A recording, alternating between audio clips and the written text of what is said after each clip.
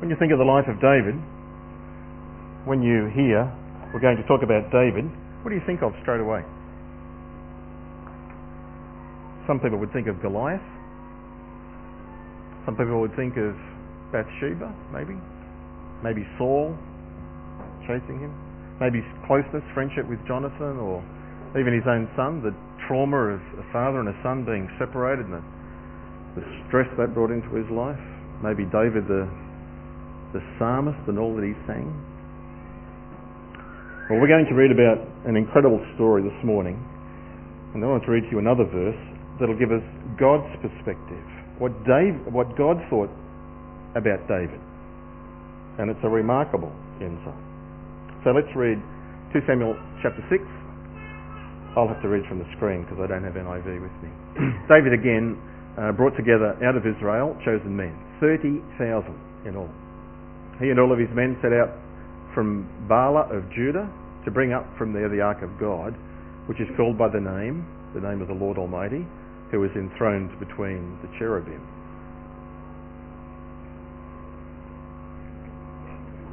Thank you. That are on the ark. They set the ark of God on a new cart and brought it from the house of Abinadab, which was on a hill.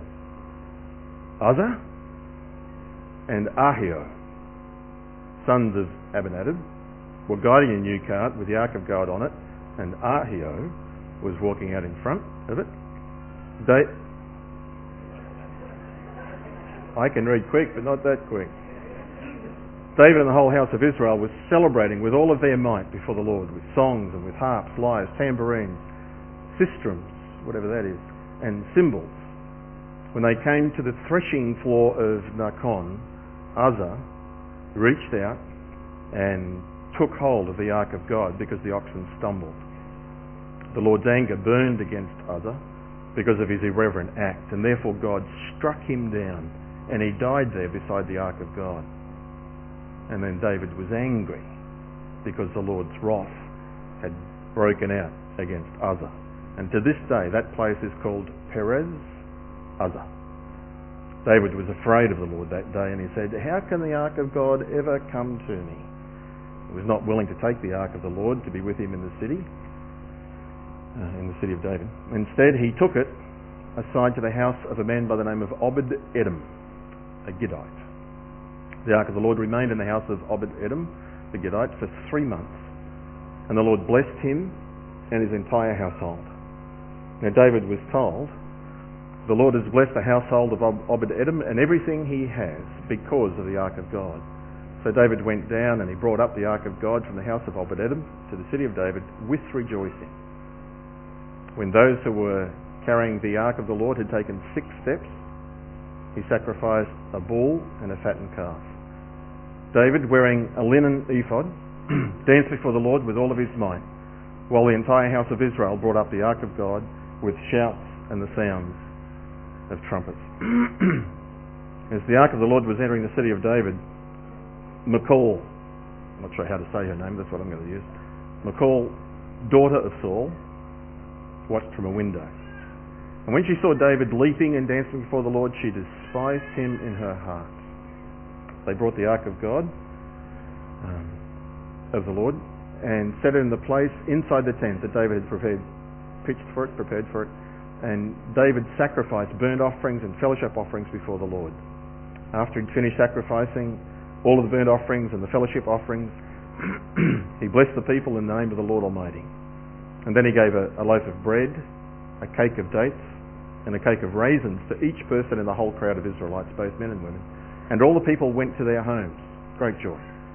When David returned home to bless his household, Michal, daughter of Saul, came out to meet him, finger wagging. Now the king of Israel has distinguished himself today, disrobing in the sight of the slave girls of his servants as any vulgar fellow would. David said to her,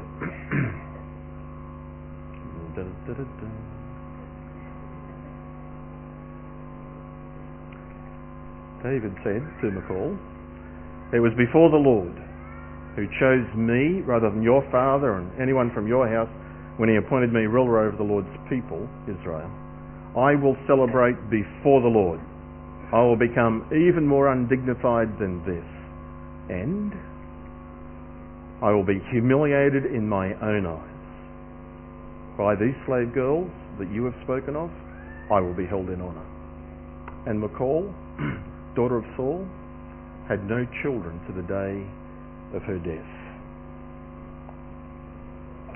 That's God's word to us. It's an interesting story, and the more you think about it, it'll become clearer. But there are some There are some disturbing things in it. Here is David, I assume, with great enthusiasm, wanting to bring the Ark of God, I guess we need to talk about that, into the very centre of a new kingdom. And it doesn't work. And it upsets him. And that's, from a human perspective, fully understandable. But there have been some things that he had omitted to do, which is where God showed up and got his attention and brings correction to him. Well, just for the beginning, to set the bookends to this talk this morning, when we think of David, we may think of all those things I said before. When God remembered David, in the book of Acts, chapter 13, verse 22, Paul is speaking to a group of people, and he says these words, that God raised up David to be king, concerning whom he had said, I have found David the son of Jesse, a man after my own heart, who will do all my will.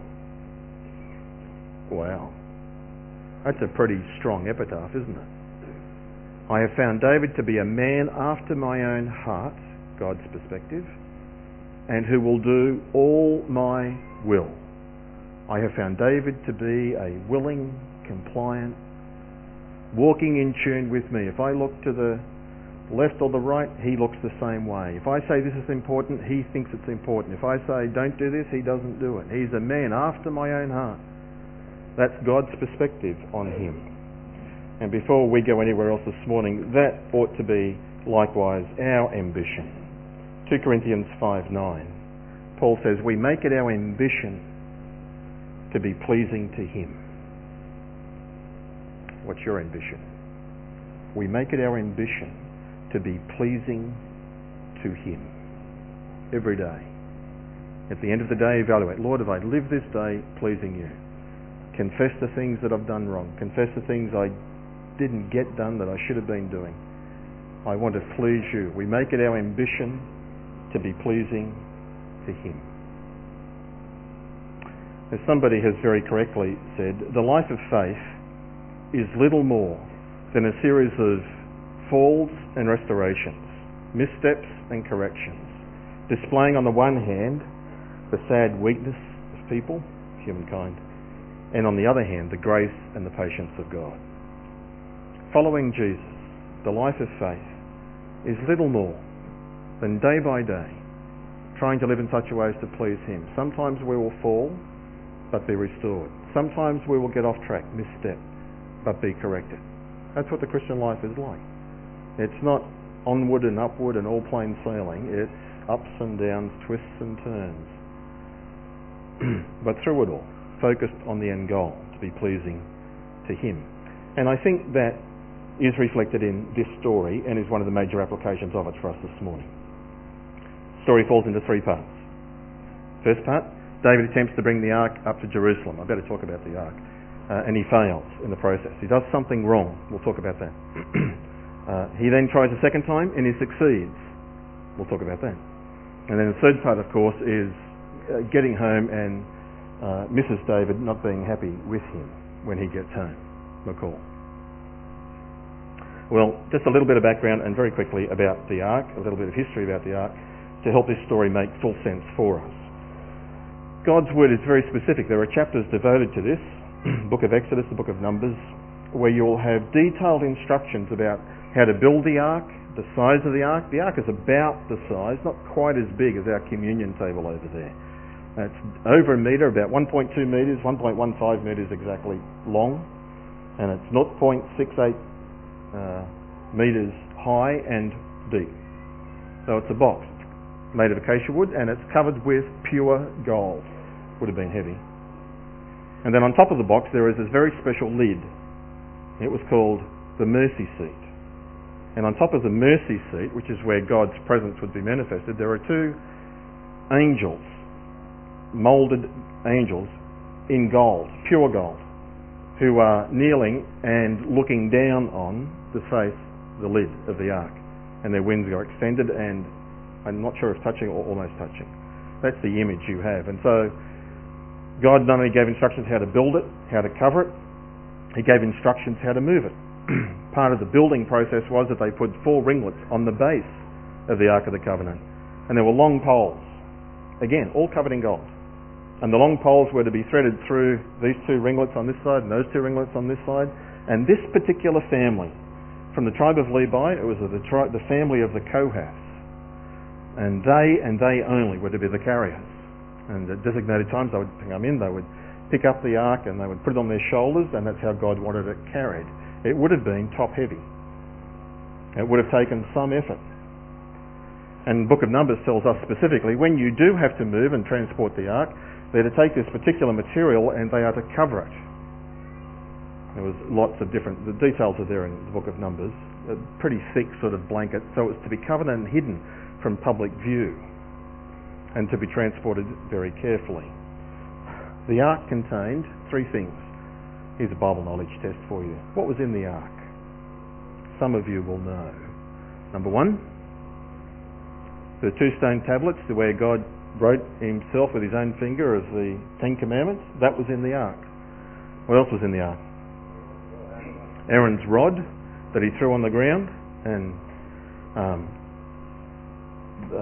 with the other rods, his had budded overnight. So Aaron's rod that budded, the rod that he had that he used to walk with and use, like Moses' rod, but it wasn't his, it was Aaron's rod that was in the ark, so that was in there. Not sure how it got in there, because if it's only a box this big, it must have been one of those special folding ones, you know, that you can get. There's something else in the ark too. Somebody said it, the manna, a jar of manna, a gold jar of the manna that the Israelites had had eaten for 40 years. So that was the contents of the ark. The ark was the first to lead Israel, led them around in the wilderness. It was the ark that led them to the Jordan River where the priests put their foot in. The Jordan River dried up and they went across on dry land into the promised land. It's the ark that went around the city of Jericho and the walls fell down. The ark of God demonstrated for them the visible presence of God. It was centre of their worship. Everything's going fine. The ark is in the tabernacle for decades, perhaps centuries. During the time of Saul, just before Saul, in the time of Eli, the Philistines had attacked Israel, and for some strange reason, the Israelites decided that they would take the ark of God out of the tabernacle and they would take it to the front line. I guess they were symbolically saying, motivating their troops of bringing the presence of God with them into the camp. Sad story, 1 Samuel chapter 4, as they got beaten and the Philistines took the ark. Remember this story? You can read it in 1 Samuel chapter 4, 5 and 6. And the ark then goes into the Philistines, and interesting things happen there where God judges and demonstrates his obvious power. And eventually the Philistines want to get rid of it because they're getting sick, and they put it on a cart, a new cart, with 2 oxen pulling it. And they send it back to the house, to Israel. And they watch it. And there's a fork in the road, and if it goes to the left, then they'll know it was just a fluke. If it goes to the right, then they'll know that this was God who was judging them. So the oxen by themselves head off, and in the providence of God head to the right. And now the Philistines know that there is a living God, and he is the one who has been judging them, and so on. And the ark goes to a place called Kiriath Jearim, way down the south of Israel. And there it stays for a little while, and for some strange reason, over time, 70 blokes out of that little city thought, wonder what's in the ark. So they went and had a look. God struck them dead. Because Numbers chapter 4 instructs very clearly, no one is to touch the ark. The Levites weren't allowed to touch it, so let alone anybody else touching it. So the guys of Kiriath Jearim were a bit upset about that, so they said, we don't want it here. So they sent it off to some other place, the house of Abinadab, where it stayed. Saul becomes king. He doesn't do anything about it. The ark stays in the house of Abinadab and him for, I'm not sure of the years, but it's at least 50 years, and it could be longer. 55, 60 years, something like that. Which means, when you do the timeline, David is 30 years of age when he becomes king. For his entire life, he has never experienced the Day of Atonement.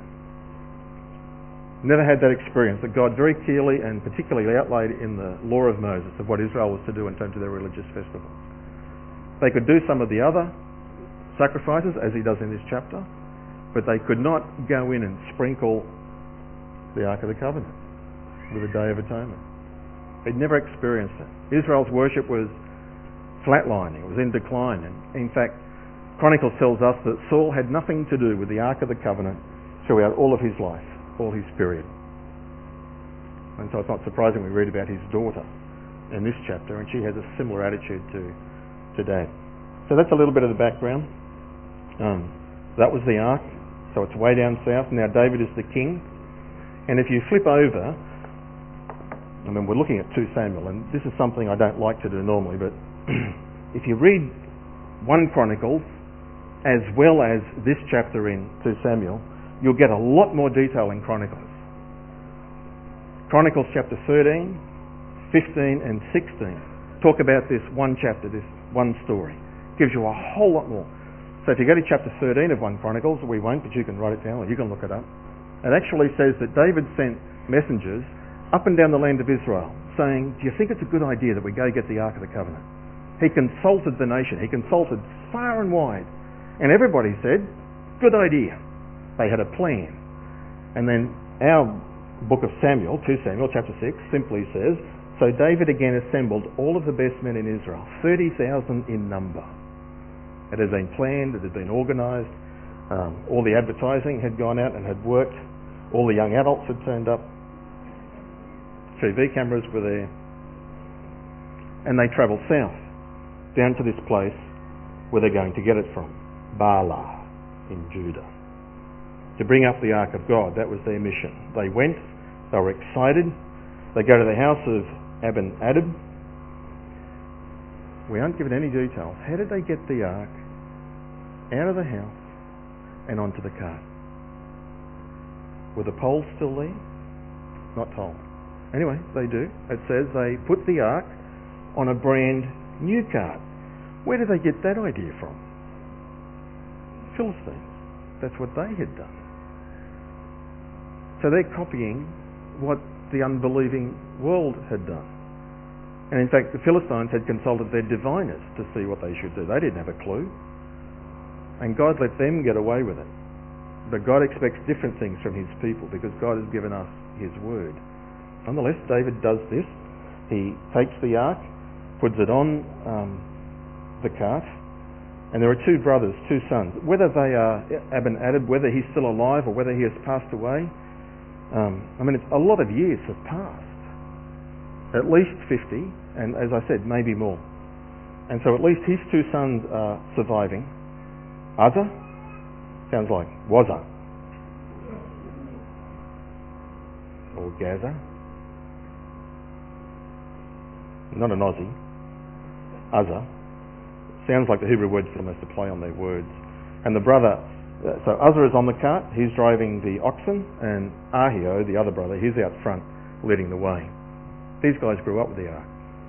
The ark was this gold box in their house. And nobody else had seen it, touched it, gone near it. It was their family heirloom, almost. It had become almost their precious to them. So they're in charge, driving the cart, walking in front of the cart. And something is seriously wrong, but nobody picks up on it just yet. David is desirous of God's presence, and so now they're celebrating and playing all these musical instruments, and everything is going well for a time. Now there's something to observe. This is our experience, isn't it? Sometimes when we are disobeying God, when we are doing the wrong thing, we get away with it for a while. It seems to go well for a while, even though it's wrong. We know it's wrong because the Bible tells us so and because we understand the story as it's going to be unfolded. So we need to be careful that just because things are going well, that's not necessarily an indication that we are walking in full obedience. Some other criteria has to be used to evaluate that for us. Not just simply things are going well by itself. And it's like God was waiting deliberately until this happened. Verse 6, when they arrived at the threshing floor, when they arrived at this spot, a threshing floor is where you separated the wheat from the chaff. And at the threshing floor was where God was going to separate the chaff of their disobedience from the good motivations, the wheat of their heart, if you like. They really were motivated, wanting to do the right thing for God, but doing it in a totally wrong way and doing it in disobedience. Perhaps ignorant disobedience, but not excusable disobedience, as we will see in a moment. So God certainly turned up, but not in the way that David had expected. In fact, just as an aside, the Lord Jesus says to his disciples, John chapter 14, verse 21, that if we love him, we will obey him. And that if we obey him, if we do the things that he's instructing us to do, then our Heavenly Father will love us, and we, the Father and the Son, will manifest his presence to us. The manifestation of the presence of God is linked with obedience to the commands of God. They're not separated. So God turns up, but it's judgment. Was this simply a reflex action by Uzzah? And if it was, is that a bit harsh of God? Well, how do we react when we're doing something, we're doing our best for God, but everything goes pear-shaped? What do you do? Well, you can certainly question why, and that's not a bad thing. Why, Lord? You can become confused, that's normal. You can even start to question yourself, evaluating, did I do it right? Did I do it right? What's going on? But we should not blame God, which is what David does here. That's God's fault. That was a bit tough. But Uzzah had made certain errors, critical errors, in his own thinking. Answer these questions. Does it matter who carried the ark? Yes. Does it matter how the ark was carried? Yes. Would it matter if the ark fell off?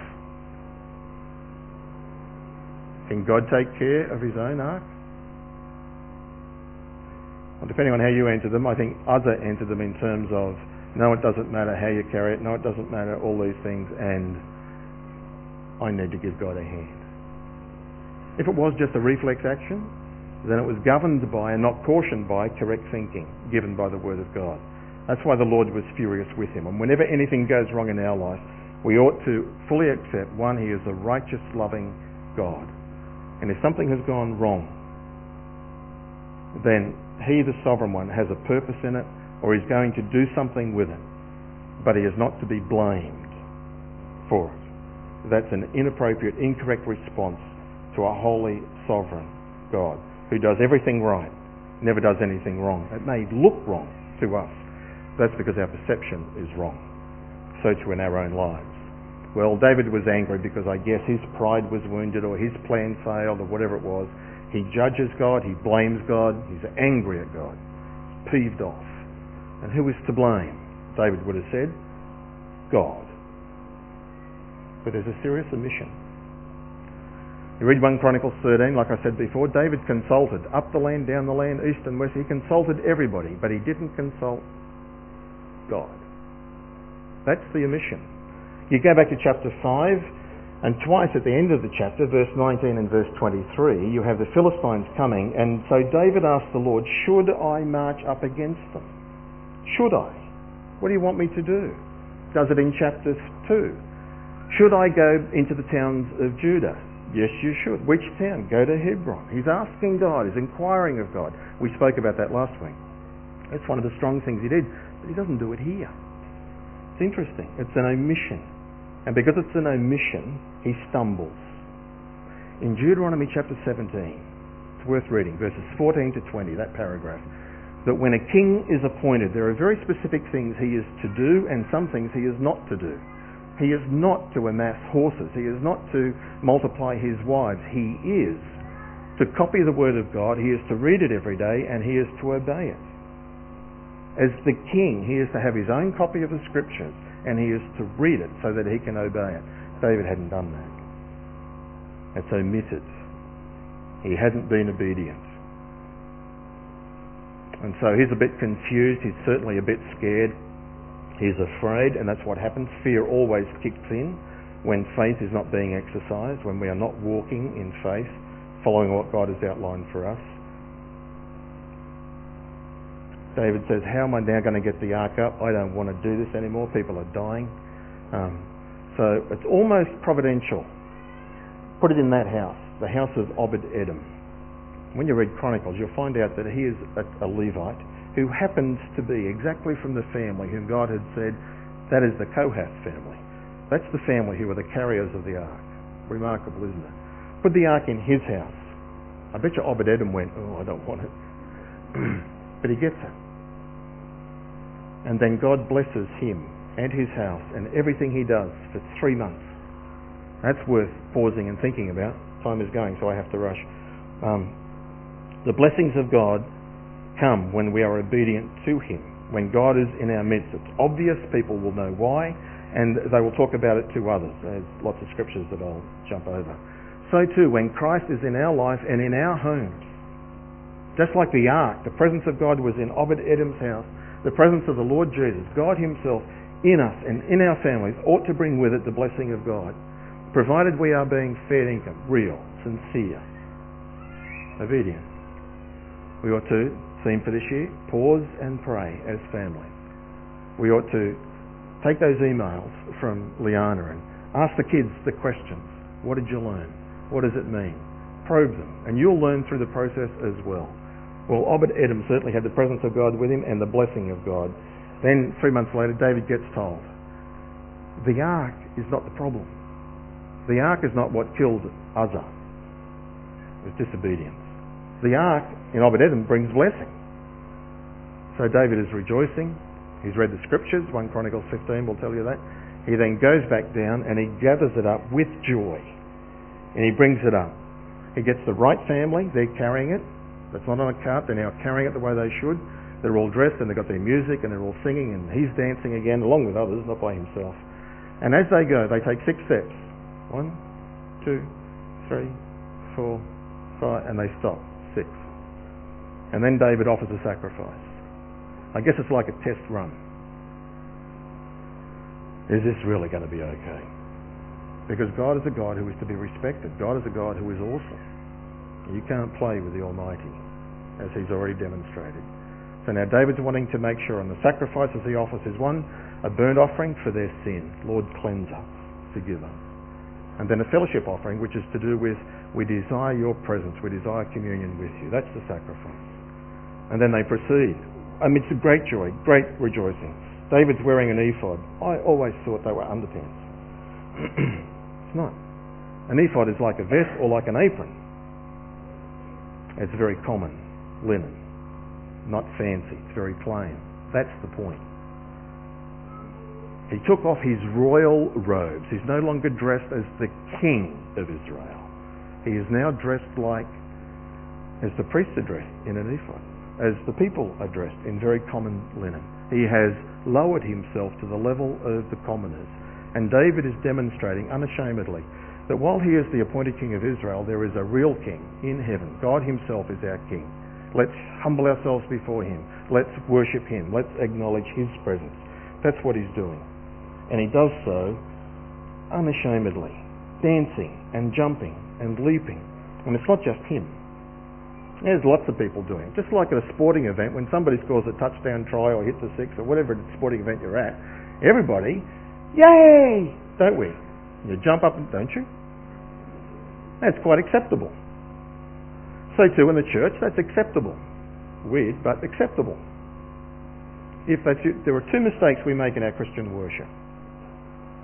One is we make emotional centre, and if you're not emotional, then you're not worshipping. Well, that's wrong. The other mistake is the flip side of that, is where we suppress it. We hold it down to control it. That's equally wrong. Our emotions are to be not repressed, but expressed, sincerely, openly. We would give each other some freedom and latitude and encourage you to express what you are feeling. Not to manipulate, not to force or any of that stuff, but to be aware of those two extremes and errors. So here is David, unashamedly, in this very exciting occasion, dancing and leaping and having a wonderful time, but not everybody's happy. When he gets to the city of Jerusalem, he looks up and there is Michal, his wife, one of his wives, looking down, and she despises him in her heart. It's interesting. Why isn't she down in the street with him? Why is she called the daughter of Saul and not the queen or the wife of David? It's interesting. The author is saying to us that here is Michal, who is acting just like her dad, Saul. He didn't have anything to do with the ark. He wasn't interested in the worship of God. She was indifferent to it. What she loved was David the warrior, David the giant slayer, David the man that all the women admire, the one they sang songs about. She loved the celebrity status. That's what she loved. She was proud and she wanted to be elevated. That's why she is so critical of David. Hasn't the king of Israel distinguished himself today? How glorious you were. You're the king, dressed like a commoner. And not just dressed like a commoner, you're behaving like them. You're the king. Behave like the king. Exalt the office. And me. With that. That's what she means. That's her heart. She's estranged from God. She hasn't got a heart for God, and here she is in the very royal palace. Then David gives a very succinct answer. God chose me out of his grace. God appointed me to be king over his people. He has a little jab at her. God appointed me to be king over his people, not your dad. None of your family. He has a slight aside at her. And then he says, if God has done this for me, then I will take my place rightly before him. I will play my part. I will humble myself before this sovereign king. And then in his own time, he will exalt me. Verse 23 concludes, Michal's son, Saul's daughter, had no children to the day she died. That could mean one of two things. Number one, did God do that? The text doesn't say that, but I'm quite sure many people would have assumed that.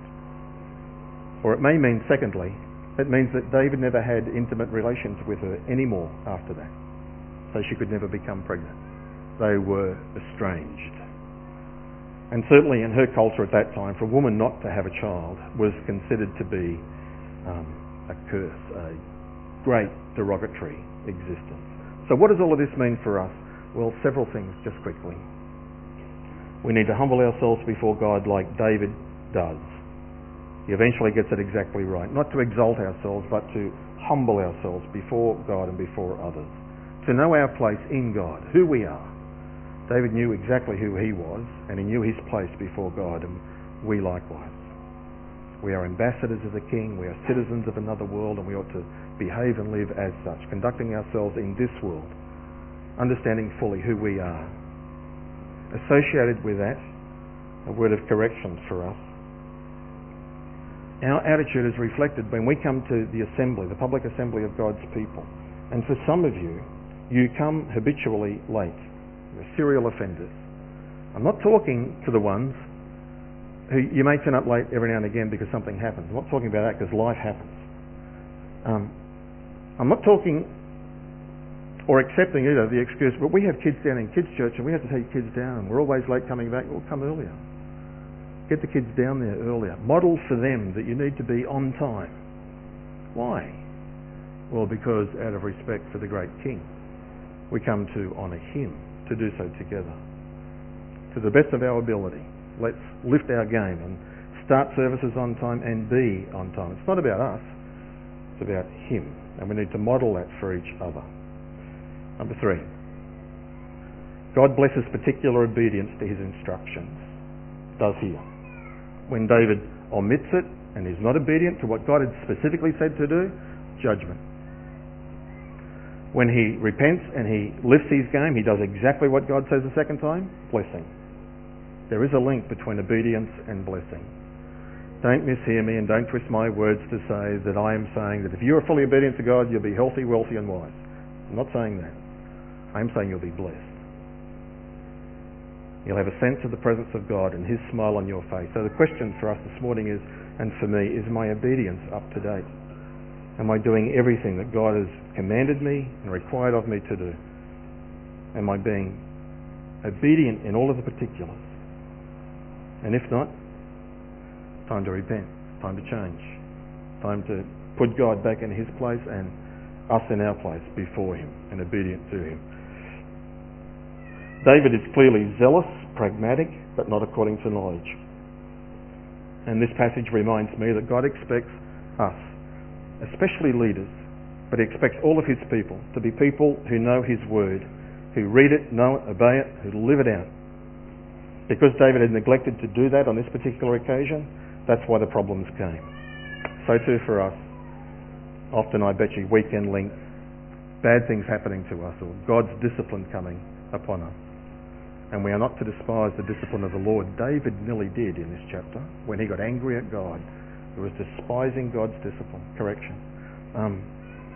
So too, we need to be people of the book. You need a plan. You need to follow the plan. Otherwise, you're just simply planning to fail. If you don't have a plan, then let me encourage you, grab one of our study books for what we're doing 2 Samuel and just read the chapters we're studying each week. Follow that through until we get to the end of this series, and then follow the next one. That's a plan. Let's see if we can do better. And then finally, just this and then I'm going to pray. David humbles himself and God exalts him, just like Jesus.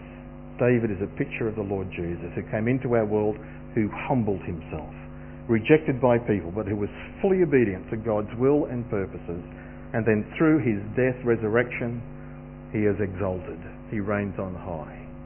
He has left us that example. We are to humble ourselves. People saw him as ordinary, as common, as a nobody, but he wasn't. So it doesn't matter how people see us. We are ambassadors of the King and citizens of another world. Let's live humbly before him, honestly before people, and let him exalt us. Let's pray together. Heavenly Father, thank you for your graciousness, your goodness in giving us your word, your instructions.